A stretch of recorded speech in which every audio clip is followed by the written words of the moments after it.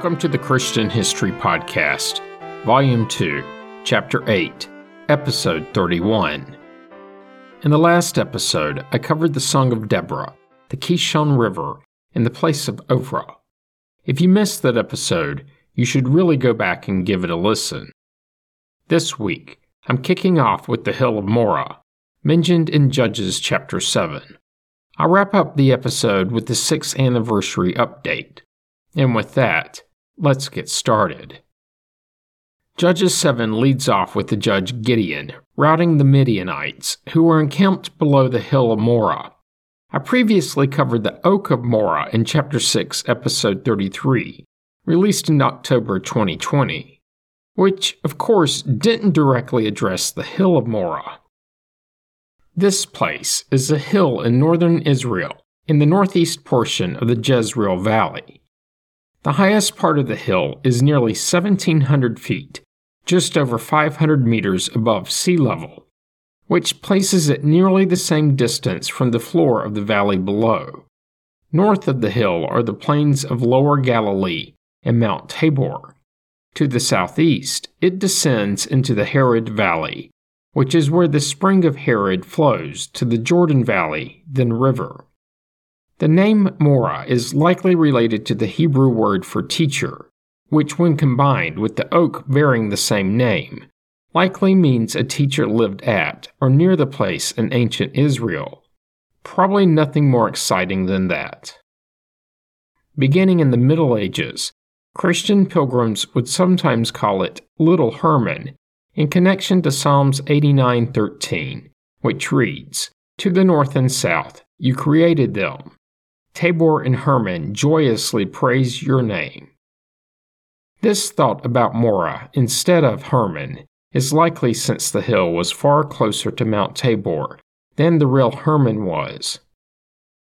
A place named Moreh is mentioned in the Hebrew Bible 3 times, in Genesis, Deuteronomy, and this one in Judges 7 is the last mention.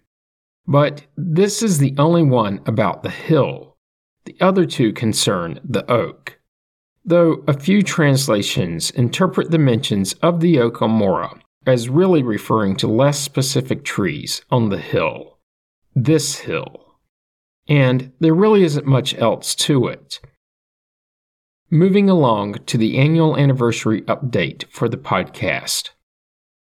So this is the 311th episode, which means the podcast, since it's weekly, and has published every week, is hitting its 6th anniversary.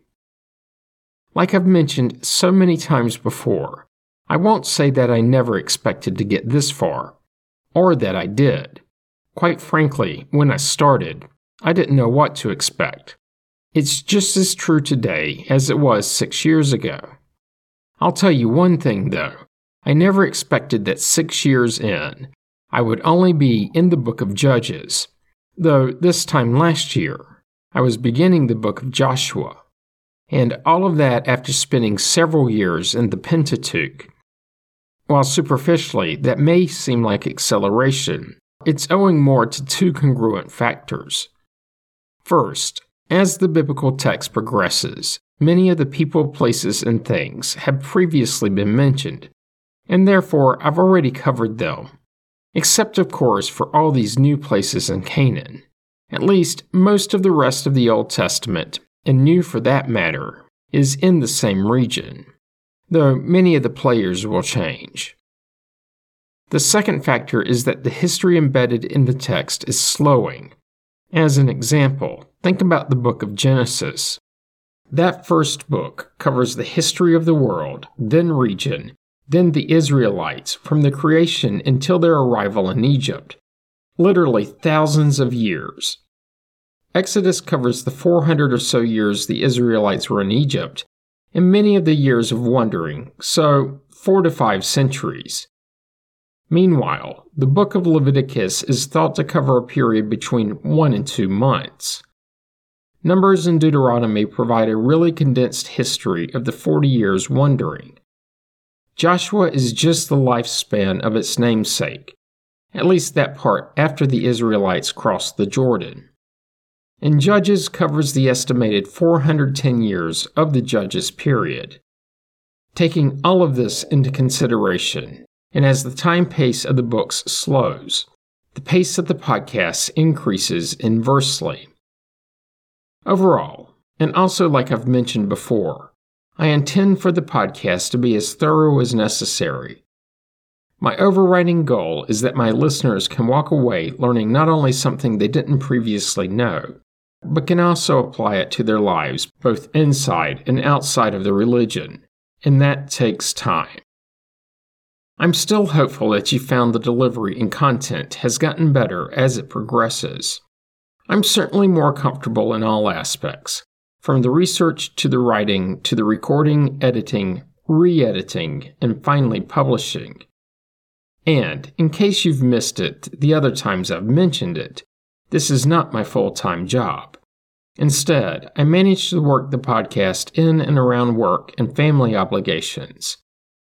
The way my week typically goes, well, really, optimally, is reading and writing some on Monday and Tuesday, ramping up Wednesday and Thursday. Then the first draft is complete sometime Saturday.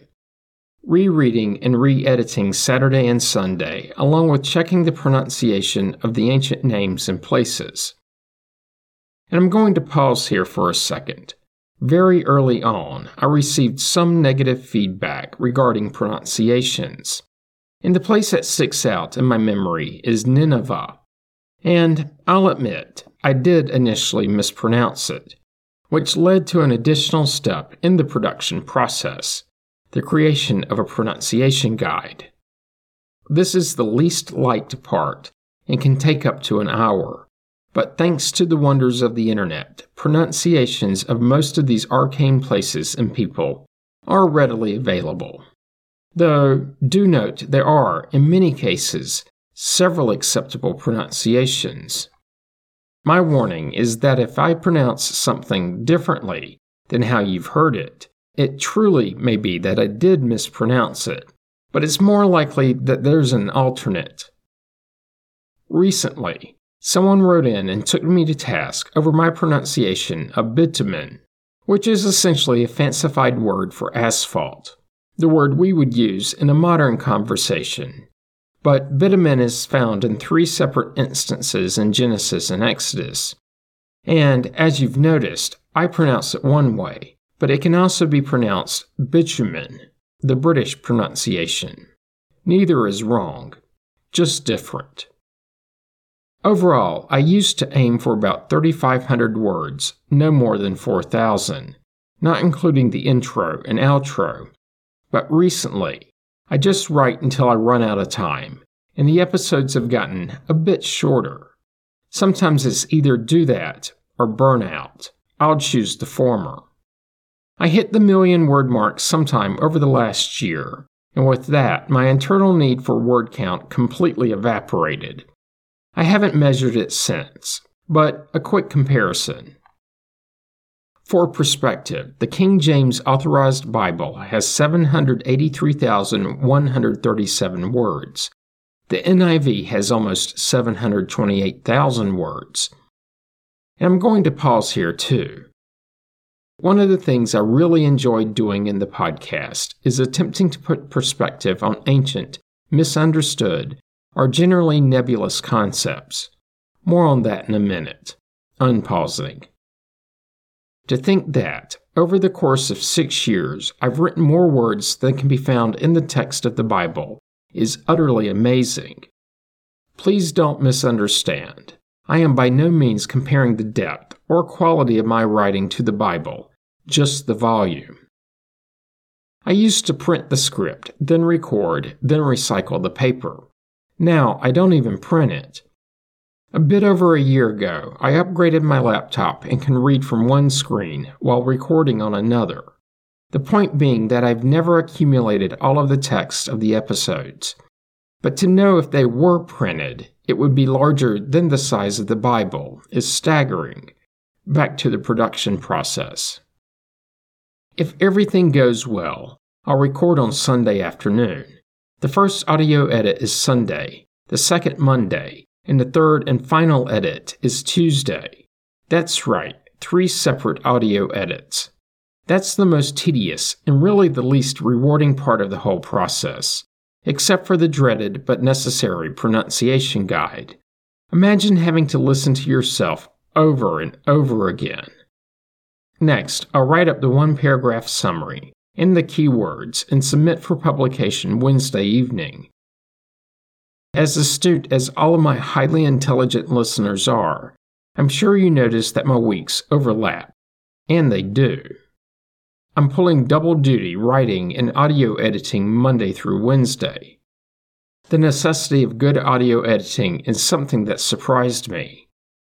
In order to get the sound consistent and of sufficient quality, there's about 2 to 3 hours of editing that needs to occur for a 25-minute episode. Overall, the process is an intense, non-stop, 7-day-a-week task, a task that requires discipline and planning. My actual job used to require a lot of travel, at least pre-pandemic. In 2019, I spent around 130 nights away from home, and I don't like to travel with my bulky microphone, if I can avoid it. So there are cases, many in fact, where I will work like crazy to get 2 or 3 episodes ahead.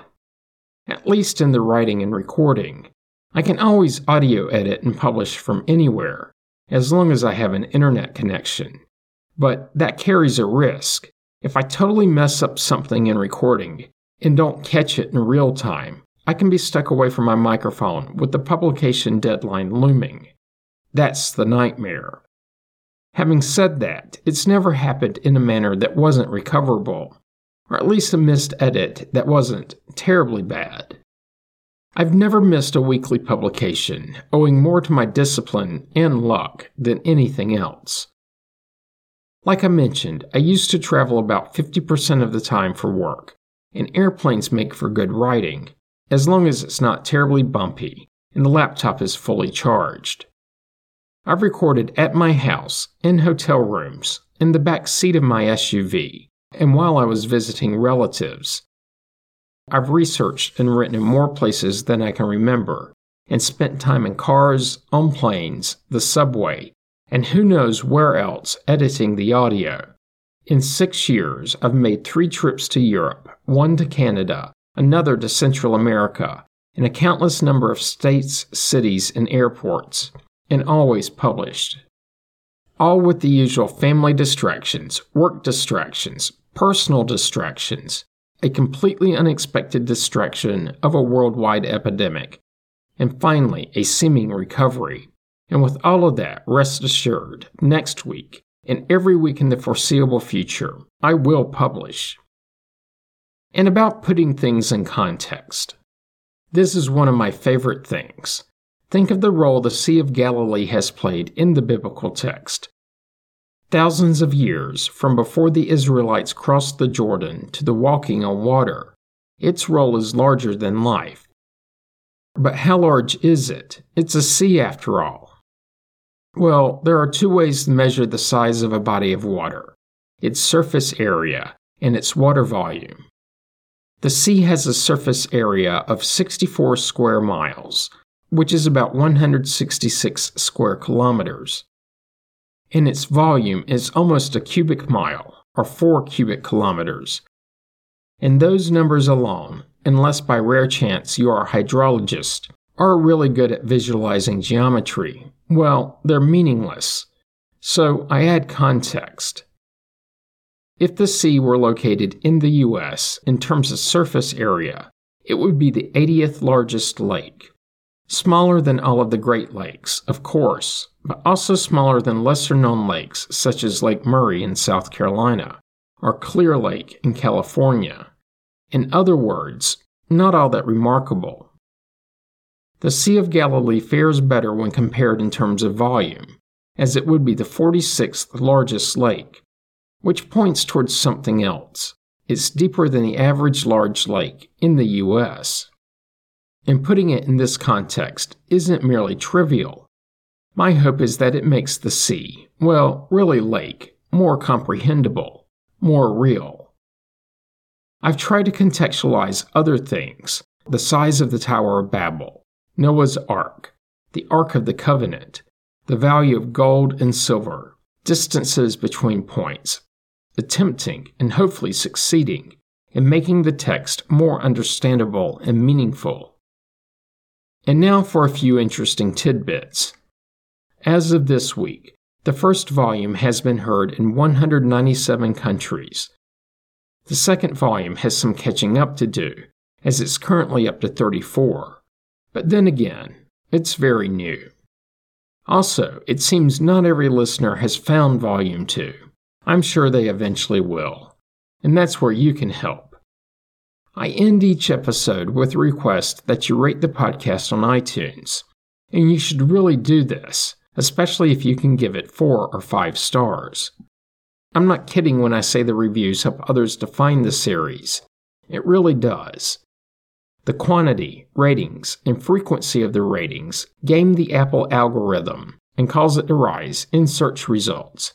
And the higher it is in search results, the more people who find it. It's self-fulfilling. I do get several frequently asked questions. I sometimes reply, if I get a chance to reply, to tune into the anniversary episode. So I guess I need to address those now. First, I've been approached by advertisers, and so far, I've turned them all down. I really like not having to worry about how they would feel about the content. One day, there may be a good fit, but so far, none. And I've been blessed enough professionally that the expense of the podcast is not a burden. I also think monetizing it would deflate much of the satisfaction I get from doing it. I don't want to think of it as a job. I'm often asked about my theological leanings. I think I may have addressed this a couple of times, but in case I haven't, the quick summary is that I am Protestant, having been raised in a household that essentially alternated between Presbyterian and Baptist.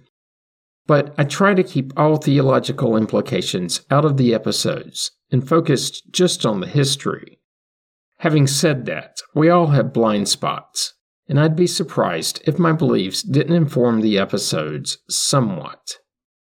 I've been asked once or twice to footnote everything and provide my references. I'm passing on that suggestion. I've written many academic articles where citing is an absolute must, and it slows the process tremendously, and it makes it extremely boring. This isn't an academic forum, and I need to make it less dense instead of more.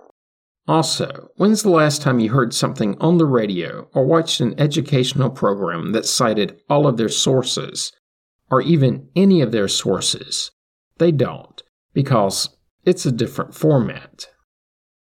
Like I've mentioned in the past few anniversary episodes, I've been approached about turning the podcast into a book, and the update is it's been a couple of different publishers. I consider that a great compliment.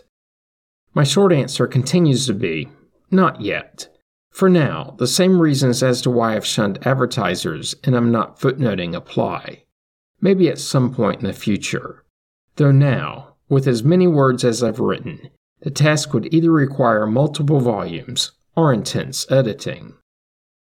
I've had a couple of friends and acquaintances who have left their professions to pursue their passions, and they're generally very successful. But then, something changes, and their passions become just another profession, and the joy departs. So for now, I'm having too much fun, and I don't want to change the secret sauce. Not to forget, I'd most likely drive an editor and publisher a bit crazy. I do get letters, really criticism, about why I use this term or that. Why, for example, especially early on in the podcast, I referred to the land inhabited by Abraham by many terms, just not Israel.